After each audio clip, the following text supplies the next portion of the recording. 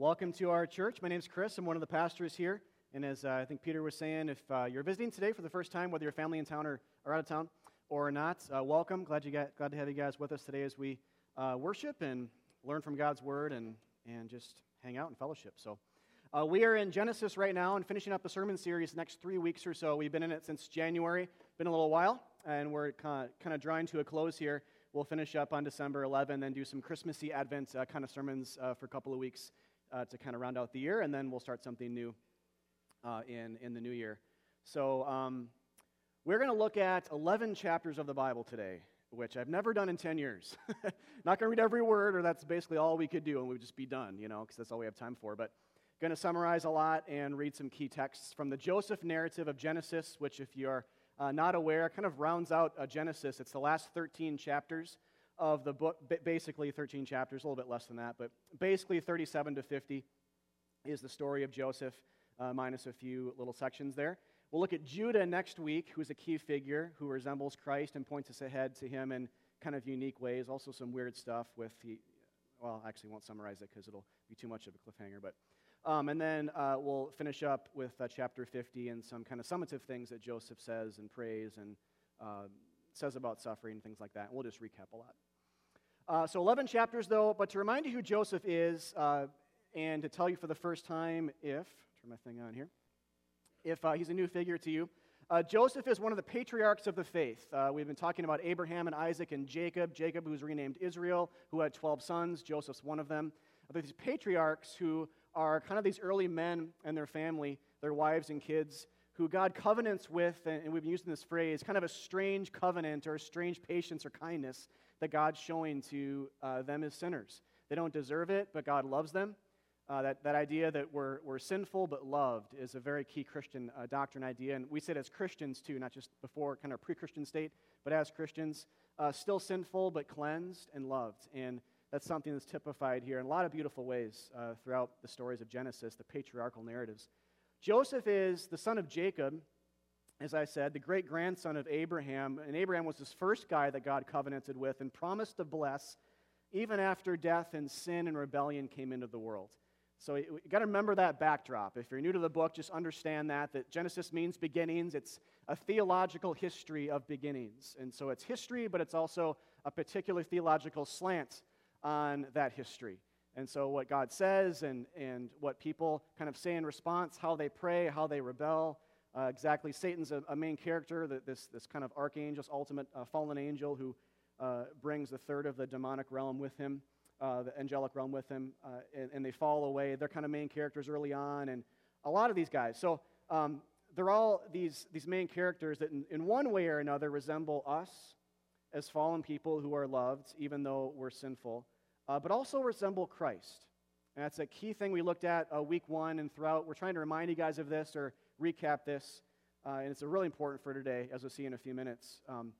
But to make sure you have a rationale for doing this is to seeing the early narratives, these patriarchal narratives and stories of the Old Testament is not just a placeholder, but an actual prophetic text that points ahead to Jesus. Remember, a lot of these guys are actually ancestors of Jesus Christ, literally. So Genesis is a book of genealogies. It's a book of stories of the actual ancestors of Jesus Christ, which means this isn't just a bloodline, this is resemblance. Maybe some of you guys, were with family this past week and you saw some resemblance in your grandfather or something like that, or your mom told you, oh, you remind me of, so-and-so who's not with us anymore or whatever. Like, that's a common thing, right? It's the same actually with Jesus, who was the Son of God, but actually became a human being and was born into a family line.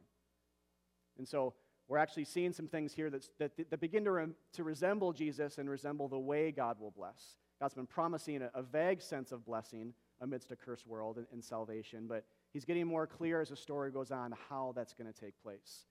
And one of the ways is he talks in these terms, but he also shows us these things as well through the life and times, essentially, of the patriarchs. So who is Joseph?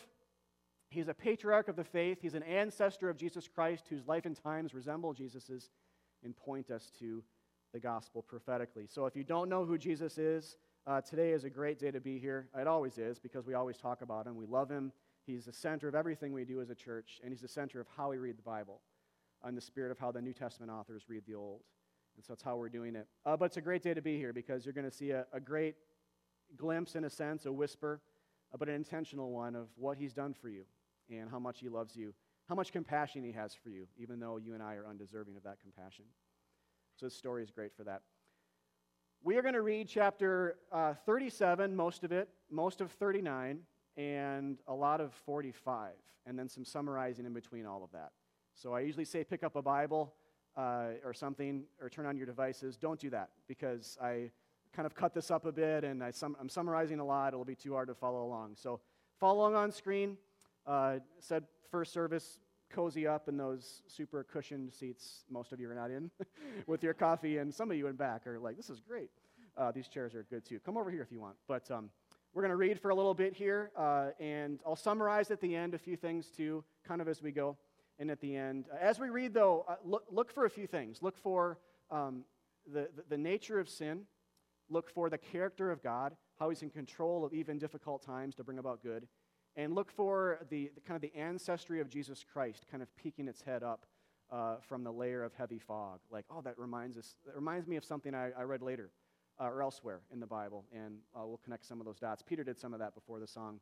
Totally stole my thunder. Where's that guy? Unbelievable. But no, it's good. Repetition's good. So, chapter 37, starting in verse 1. Here we go.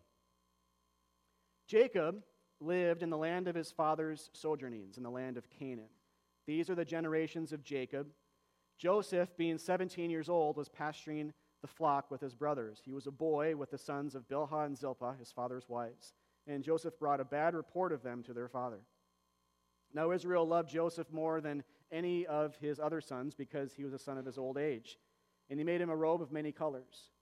But when his brothers saw that their father loved him more than all his brothers, they hated him and could not speak peacefully to him. Now Joseph had a dream, and when he told it to his brothers, they hated him even more.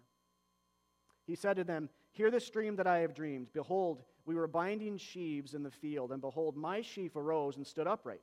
And behold, your sheaves gathered around it and bowed down to my sheaf." His brothers said to him, "Are you indeed to reign over us? Or are you indeed to rule over us?" So they hated him even more for his dreams and for his words. Then he dreamed another dream with similar themes, and his father said to him, "What is this dream that you have dreamed? Shall I and your mother and your brothers indeed come to bow down to you and bow down to the ground before you?" And his brothers were jealous of him, but his father kept the saying in mind. Now one day, Jacob sent Joseph to check on his older brothers who were tending to their father's flock, and he found them near Dothan. They saw him from afar, and before he came near to them, they conspired against him to kill him. They said to one another, "Here comes this dreamer. Come now, let us kill him and throw him into one of these pits. Then we will say that a fierce animal has devoured him, and we will see what becomes of his dreams." But when Reuben heard it, he rescued him out of their hands, saying, "Let us not take his life." And Reuben said to them, "Shed no blood. Throw him into this pit here in the wilderness, but do not lay a hand on him, that he might rescue him out of their hand to restore him to his father." So when Joseph came to his brothers, they stripped him of his robe, the robe of many colors that he wore, and they took him and threw him into a pit. The pit was empty. There was no water in it.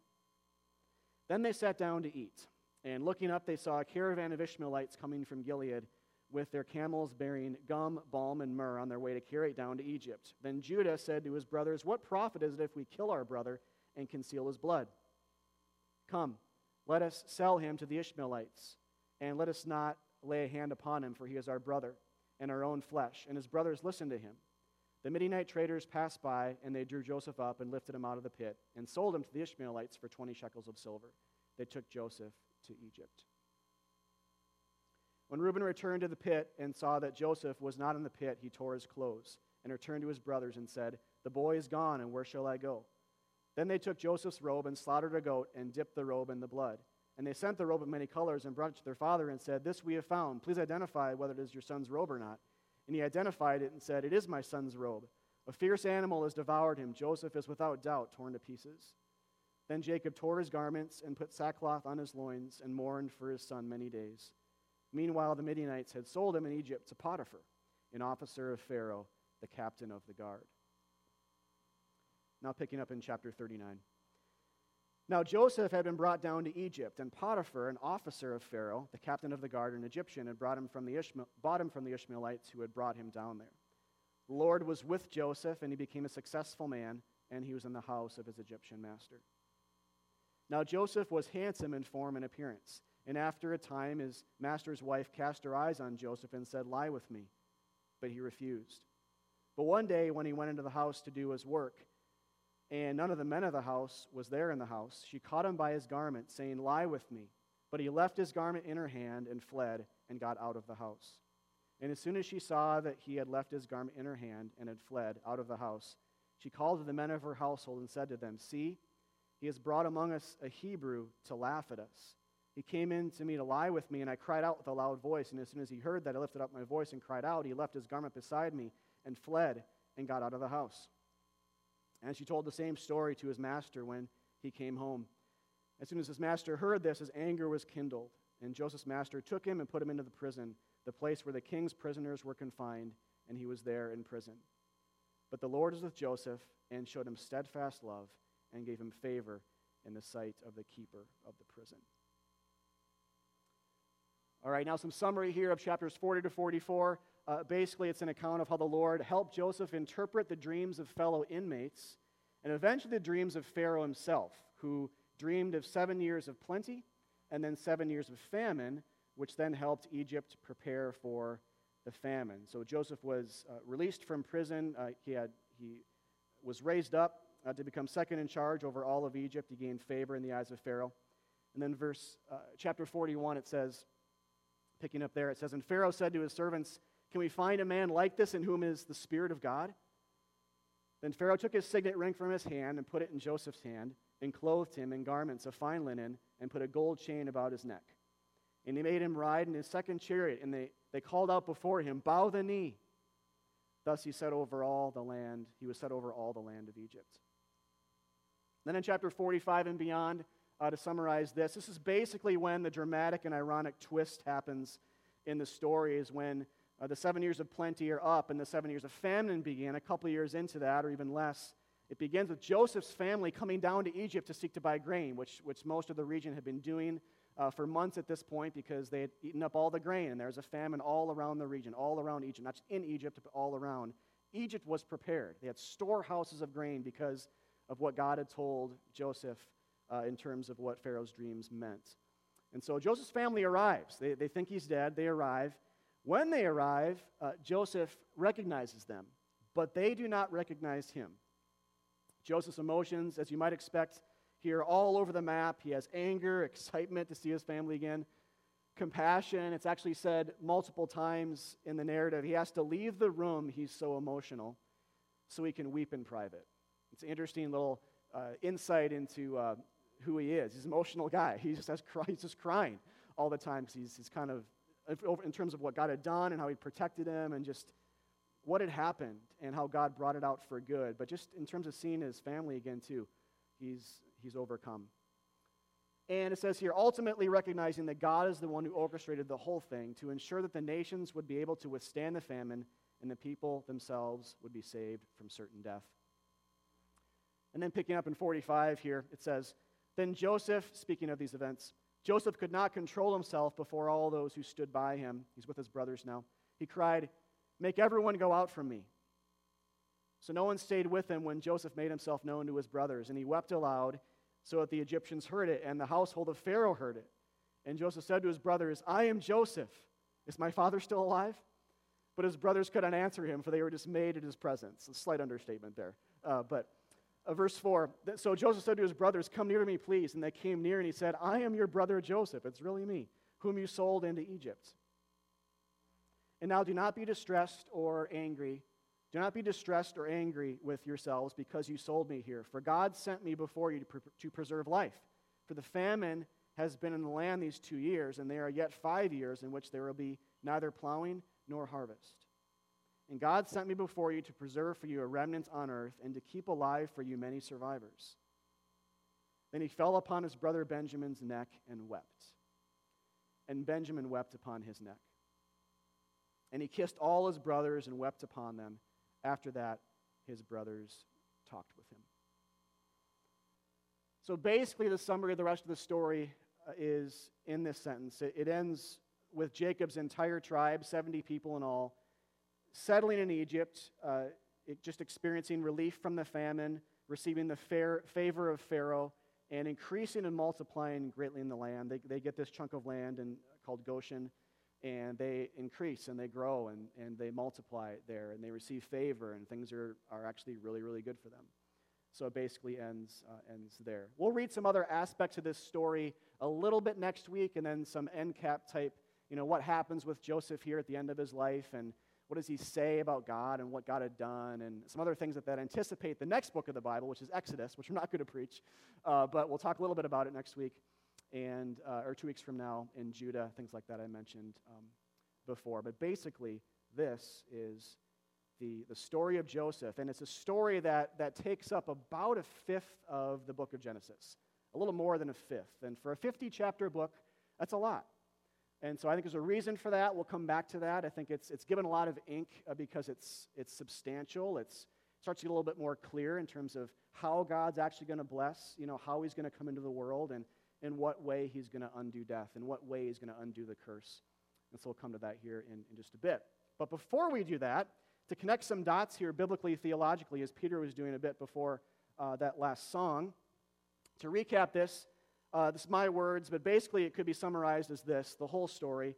So everything we read and then some could be summarized as this. The Joseph narrative, the story, is of an innocent man being rejected, effectively killed, given over to non-Jews, thrown into a couple of pits, first a well and then a prison, only to rise up out of them victorious, to serve as a forgiving, intercessing, compassion-showing, Spirit-filled, second-hand, son-like ruler who saves the masses, all the earth, it says, from certain death and brings his family into the service of the king.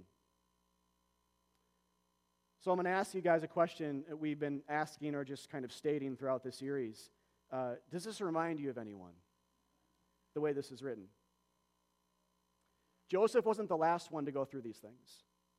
He was the first, but he wasn't the last. And the Bible makes this clear, and this is the way it's sort of written out. This is the book of beginnings, so we're seeing the beginning of this kind of narrative, the first time it occurs, essentially.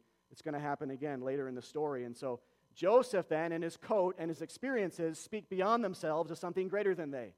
Like all the narratives and all the stories, really, in some fashion, but this one in kind of a strange clarity in a way that the other ones kind of toe the line to, but don't quite make it into. And so the story of Joseph is really helpful. And so let me get more clear in terms of connecting this with its fulfillment, Jesus Christ and him crucified. In this story, there's just a few things in this chart. There are more. Maybe you saw more than this, but these are some of the big ones. In this story, Joseph is looked down on by his brothers and family. Same with Jesus. Joseph is stripped of his garments. Same with Jesus right before his death.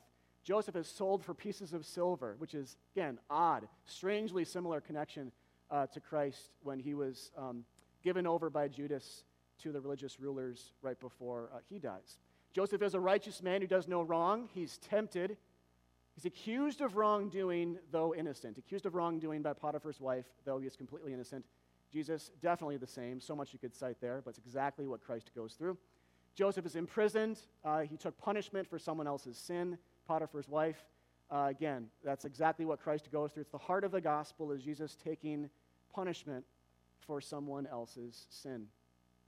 Joseph was then raised up after spending time in prison, this pit, to a place of royalty and honor. It's, again, the gospel story links with Christ as well, and that Jesus actually was raised from death to a place of ultimate royalty, being the Son of God, the ultimate King. Joseph is said to have the Spirit of God. Jesus is really said to have the Spirit of God. Joseph provides salvation for the nations, famine relief, essentially, for, quote, all the earth. It's the same with Christ, but for a spiritual famine. Jesus provides spiritual famine relief. There's a reason why Jesus talks about himself as bread so much and as water. When he talks about how he's going to save and in what capacity, he talks about satisfying hunger and quenching thirst. Spiritual famine. Joseph had brothers who did not recognize him after his ascension to power. Again, a strange detail to tie into here. I love how the Bible does this. His brothers didn't recognize him. It's the same with Christ. In Luke 24, actually, Mary doesn't at the tomb. That first Easter morning, she thinks he's the gardener, if you remember that story. but his disciples on the road to Emmaus in Luke 24 do not recognize him either post-resurrection. Joseph forgives his brothers, his enemies, kind of in connection of his ascension, his resurrection, his figurative resurrection, his ascension to power. It's the same with Christ. Forgiveness of sins is associated with his death and ultimate resurrection. Finally, Joseph brings his family into the service of the king. He intercedes and advocates for him. That's a huge thing. Joseph, being second in charge, is advocating for his family when they come into the land, saying, this is my family. I want to give them land. I want to make sure they're cared for. And so they receive the favor of Pharaoh, the king, because of Joseph, who intercedes, and who is kind of both Egyptian and Hebrew. He's royalty, and he's like an Israelite. He's like, just by very nature, he's both. It's the same with Jesus. Jesus is God, he's royalty. He bridges the gulf between us because he's also human.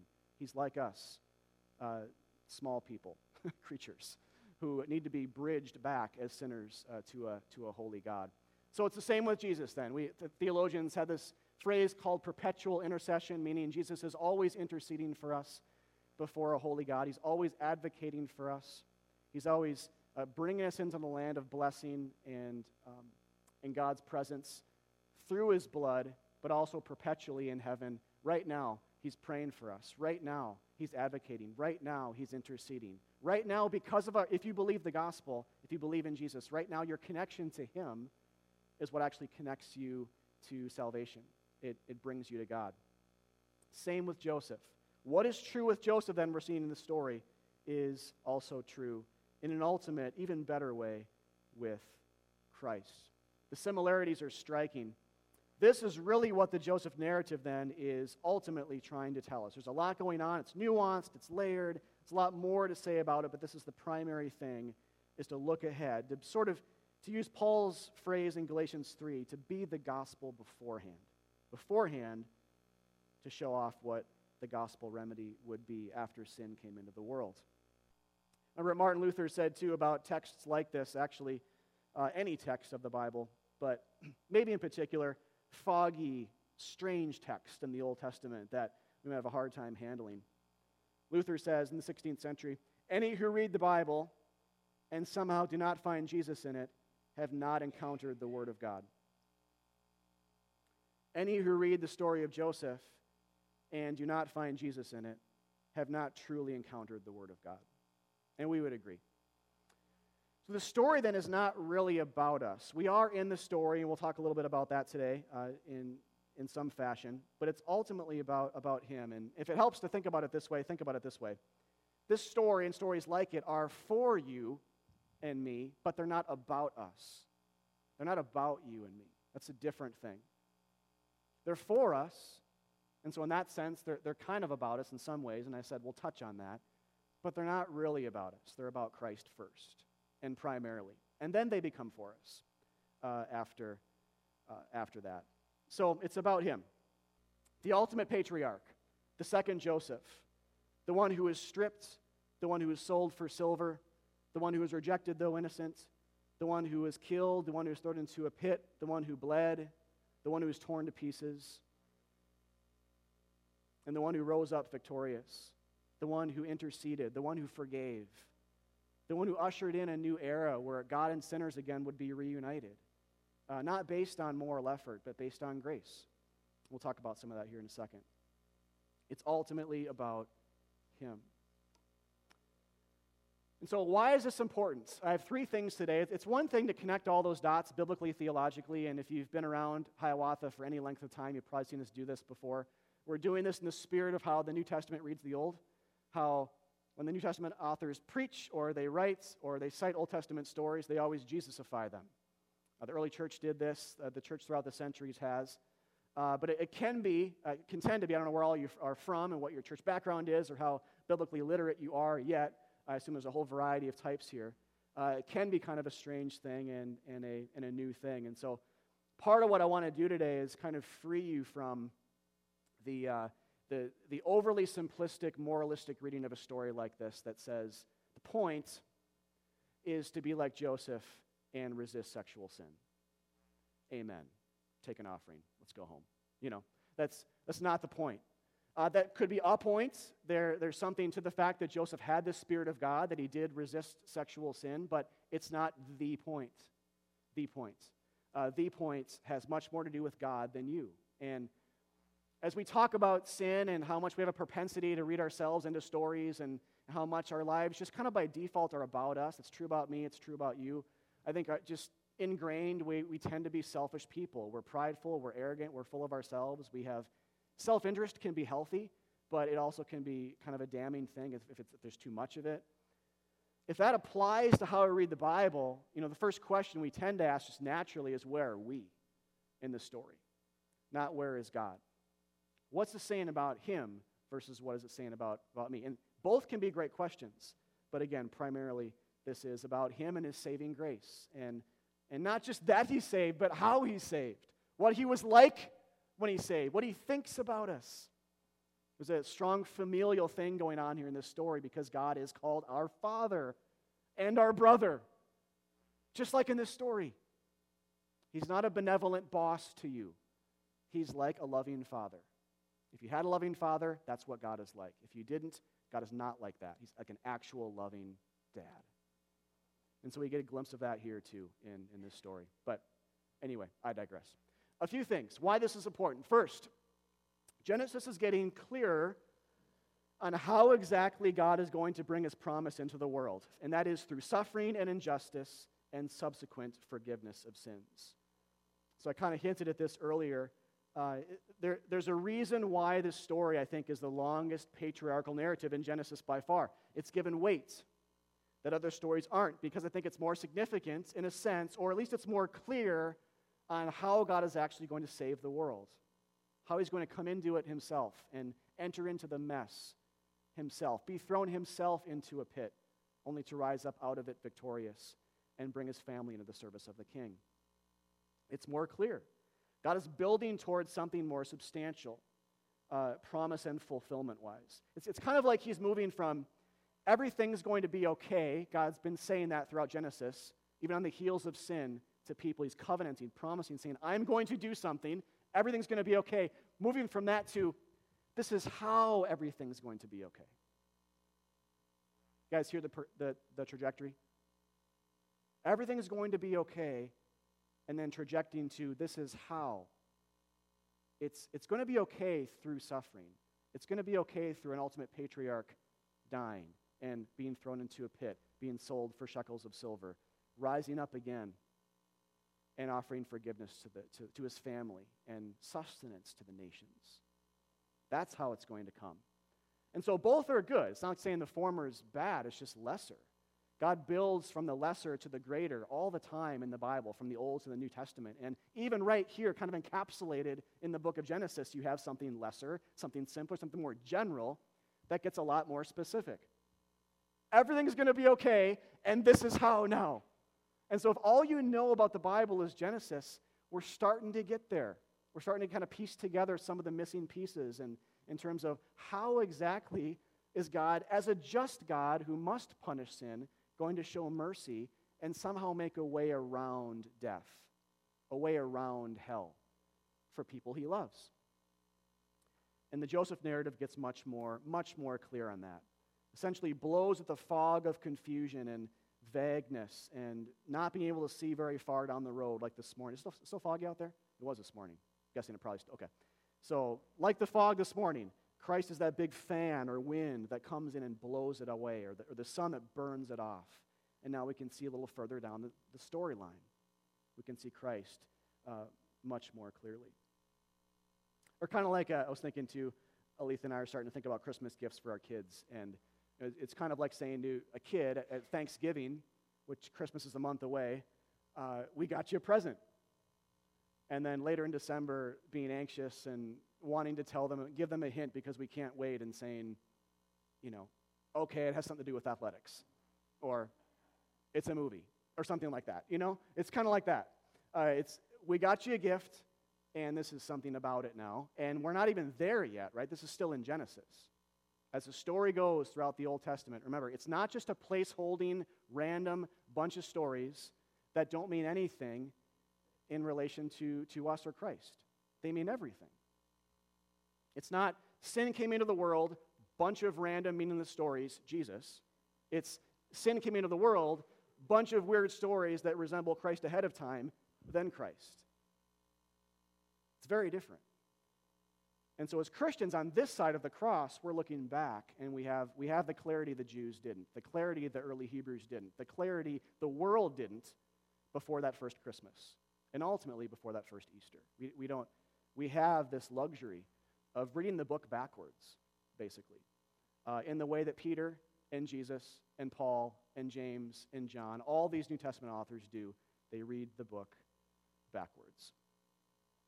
So be encouraged by that. I think personally for me, I know when I'm reminded of this stuff, I'm grateful that God is not twiddling his thumbs. He's not making it up as he goes along. Jesus was always God's plan A, and we're unavoidably seeing this here in Genesis. God wants these things to be connected. He wants strange things like silver and clothes being stripped and pits and functional resurrections and Gentiles or non-Jews being involved and forgiveness and all that's there, these strange, and the ones I left out, didn't even have time to mention. They're there for a reason. God wants us to make these connections and see these things. He wants to be known. He wants his gospel to be known, and he himself wants to be known by us, which is an amazing characteristic of him. And so these stories whisper his name. And Joseph is starting to, if the early parts of the Genesis are whispering, Joseph's starting to speak in a normal voice. And later through Christ, he shouts. It's kind of that trajectory or procession. Anyway, mixing words there. But so the first thing is, Genesis is getting clear on how exactly God's going to save the world. It's through one like Joseph who will come and suffer injustice and die for people and subsequently forgive. Second thing is, why is this important? Is because we're the bad guys and we need a Savior. If we are anyone in this story, it's not so much Joseph, it's Joseph's brothers. Like them, you and I have looked down on others. We envy people who are over us. We have greed. We lie. We can kill people with our hateful intent. Jesus says if you ever hate people, you've actually murdered them in the heart. That's from Matthew 5 in the New Testament. In fact, towards God as well, our actions have been treasonous. And we're suffering, all of us, a famine because of it. We're as good as dead. Without help, that is. But we're as good as dead. I think another kind of condemning aspect of this story, too, is when you look at in chapter 39, when Joseph resists sexual sin, Potiphar's wife, I'll share how I feel when I read this story. And I'm guessing I'm going to tap into some of your feelings, too, hopefully. But I think there's two angles on this we can feel when we read a story about a guy who was continually propositioned and who continually resisted, finally running away from sexual sin. The one is, this guy really lived. And when I read this story, there's a little bit of a fist pump inside me saying, yeah, do it, resist her, run, and thinking of how Paul says to Timothy in the New Testament, flee the evil desires of youth. Speaking of sexual sin, I think in particular, flee, run. There's a place to run, a place to fight. So I think there's a place to look at ourselves in Joseph here and say, for those of us who sin, not just sexually but otherwise, to say this guy really lived, and with this, remember, he had the Spirit of God in him. With the Spirit of God's help, there is hope. There is hope to resist. There really is. And it's not to make you feel bad if you're not kind of fleeing in the same way Joseph is. It's just to say he really lived. With God's help, it actually happened. So to know that it actually does occur, there's people sitting around you or people you know elsewhere. This kind of stuff happens all over the world every day. Christians, with the Spirit of God's help, actually resist sin on this level. It happens. And so for those of us who are steeped in sin, and all of us kind of are or will be or have been or all three, that's really good news. There's a lot of hope there, that God is stronger than your addictions and your sins. So that's the one angle on it.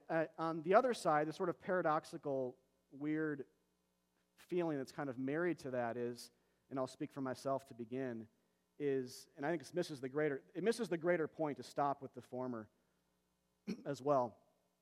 But the other feeling is, I haven't done what Joseph did. There have been times in my life where, in my heart, I haven't resisted on that level. And all of you have had that, right? In the heart or the body. It's the same thing, really. Where we were propositioned somehow, and we resisted for a little bit, but then we didn't, or we never did. And so this is written to people who have sexually sinned or just sinned.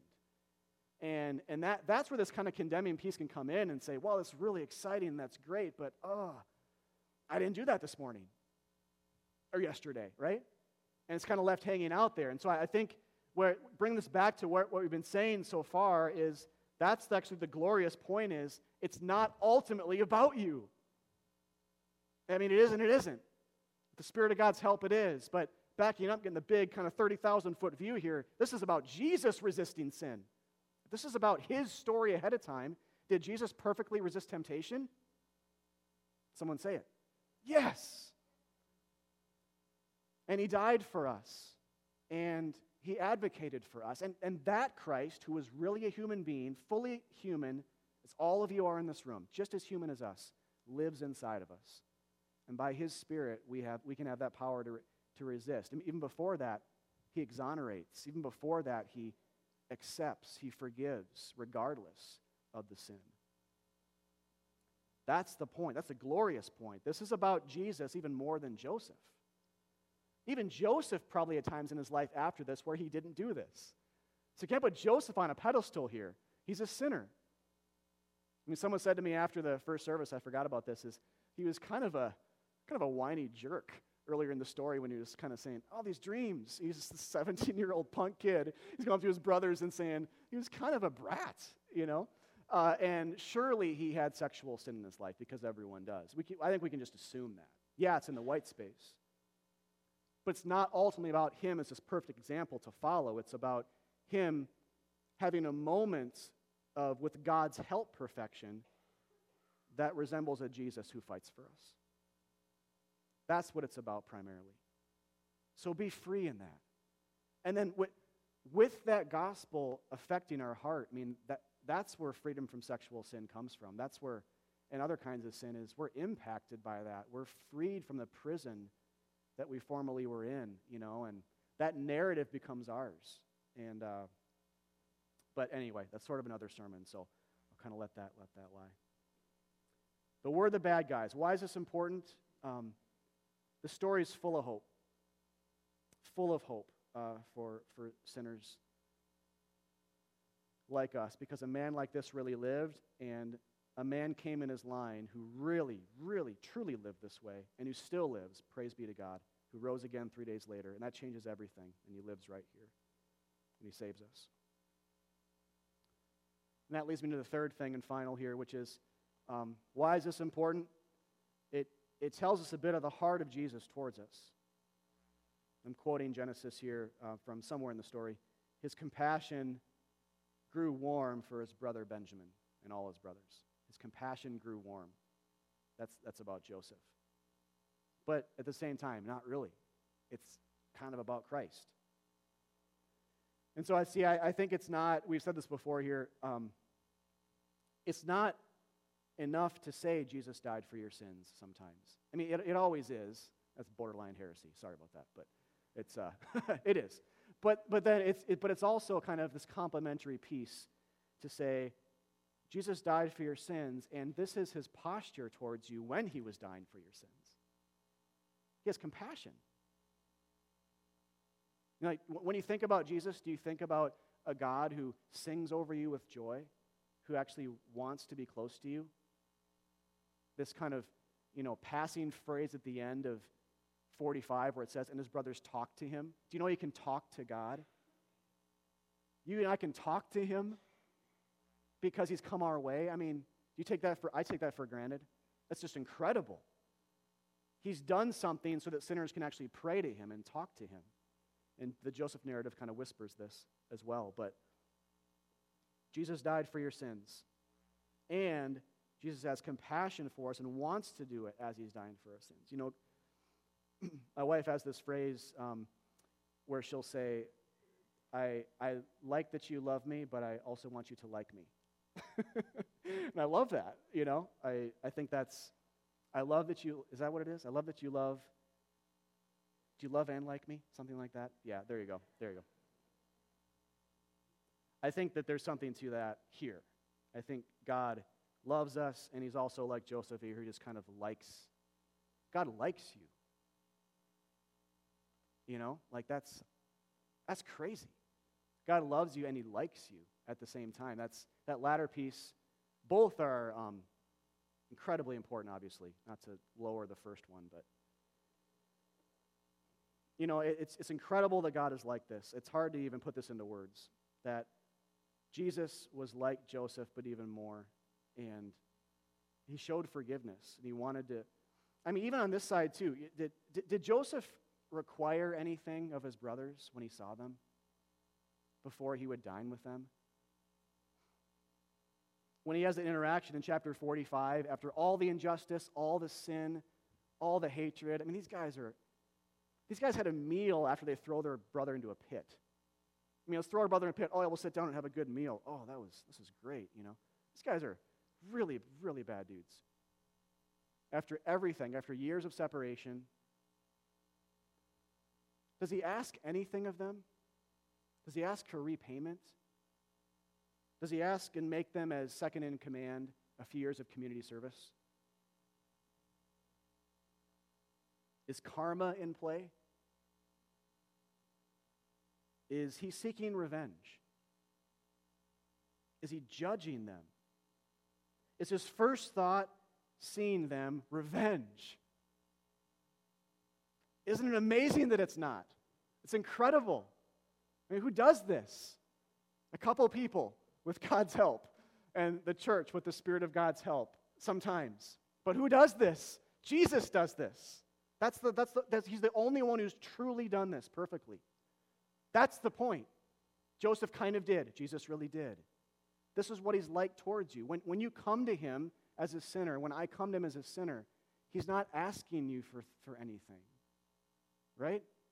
If this was karmic, what would he do? If he was trying to play the hand of karma here, right? He would throw him in prison. He'd find the well. Let's take him back. Let's take a little field trip here, guys. Go back to the well, throw them in, right? Sell them somewhere else. How do you like it? It's just mind-blowing that he doesn't do that. It's incredible. What's more incredible? God doesn't do that to us. That's even more incredible. That's what the gospel says. By grace you're saved, not by works. If this were about works-based righteousness, what would this story tell us? You know, he'd probably say, oh, man, really good to see you guys. You know, here's a bunch of stuff to do, and then come back, and if it's done right, then we'll talk. It's basically what the story would be. If it's about religion, if it's about doing, it's about morality, that's what this story would be. But it's not, and so therefore God is not. It's not, and so therefore Jesus is not. It's not, and so therefore the gospel is not about that type of narrative. It's about grace. It's about undeserved merit. It's about the stronger showing mercy to the weaker, not based on their righteous standing, but in spite of their unrighteous standing. It's a story about bad guys getting treated really, really kindly. That's what it is. It's about love trumping sin. It's about that too. And that's what's happened for you and me. And for those of you who don't know Christ yet, this is what the gospel is that people sitting around you who do have believed in, and you can today as well. It's not about performance and being great people. The Spirit of God does empower good deeds, but that's an aspect of the gospel, not the sort of the sun of the solar system. What we're seeing here in the story is more of the sun of the solar system. And that is, God became human to suffer for us, to suffer injustice. He died for you substitutionarily, as a substitute. As John the Baptist says in John 1:29, behold the Lamb of God who takes away the sin of the world. Lamb is a sacrificial idea. Behold, look, here he is. He's finally here. The second Joseph, the ultimate patriarch, the Lamb of God who takes away the sin of the world is here, which tells us his mission, right? He's going to die for the sins of the world. And so Christians are people who are messed up, who believe that story, and who are saved forever because of it. That's all it is. Don't overcomplicate it. That's what it means to be a Christian. And then to gather with the church the rest of our life, to keep hearing it, to sing about it, to eat it in remembrance of Christ, to be baptized as a symbol of it, to kind of pray it into our lives and other people, and to be sent out to take it to others, to tell the world that spiritual famine and relief is actually possible.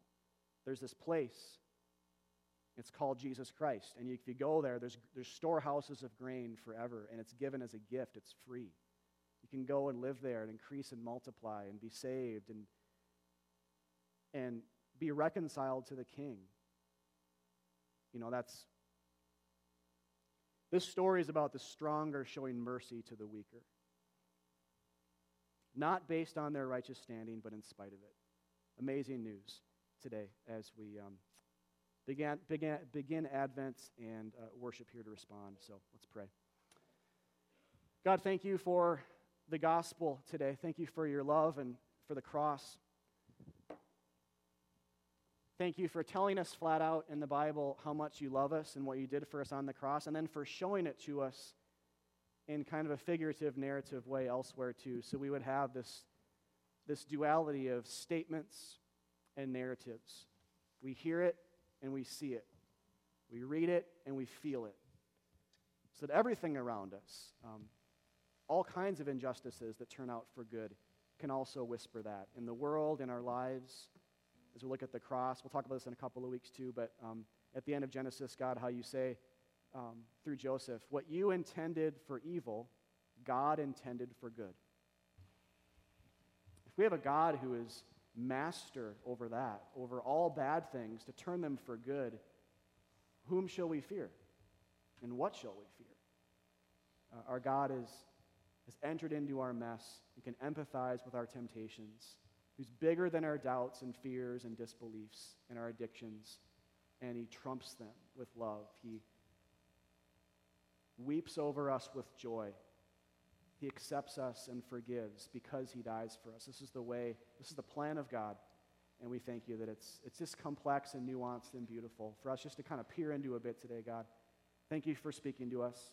Help us to leave changed by this and more equipped to read our Bible in this manner, especially Old Testament narrative like this, and to see glimpses of who you are through them. In Christ's name we pray. Amen.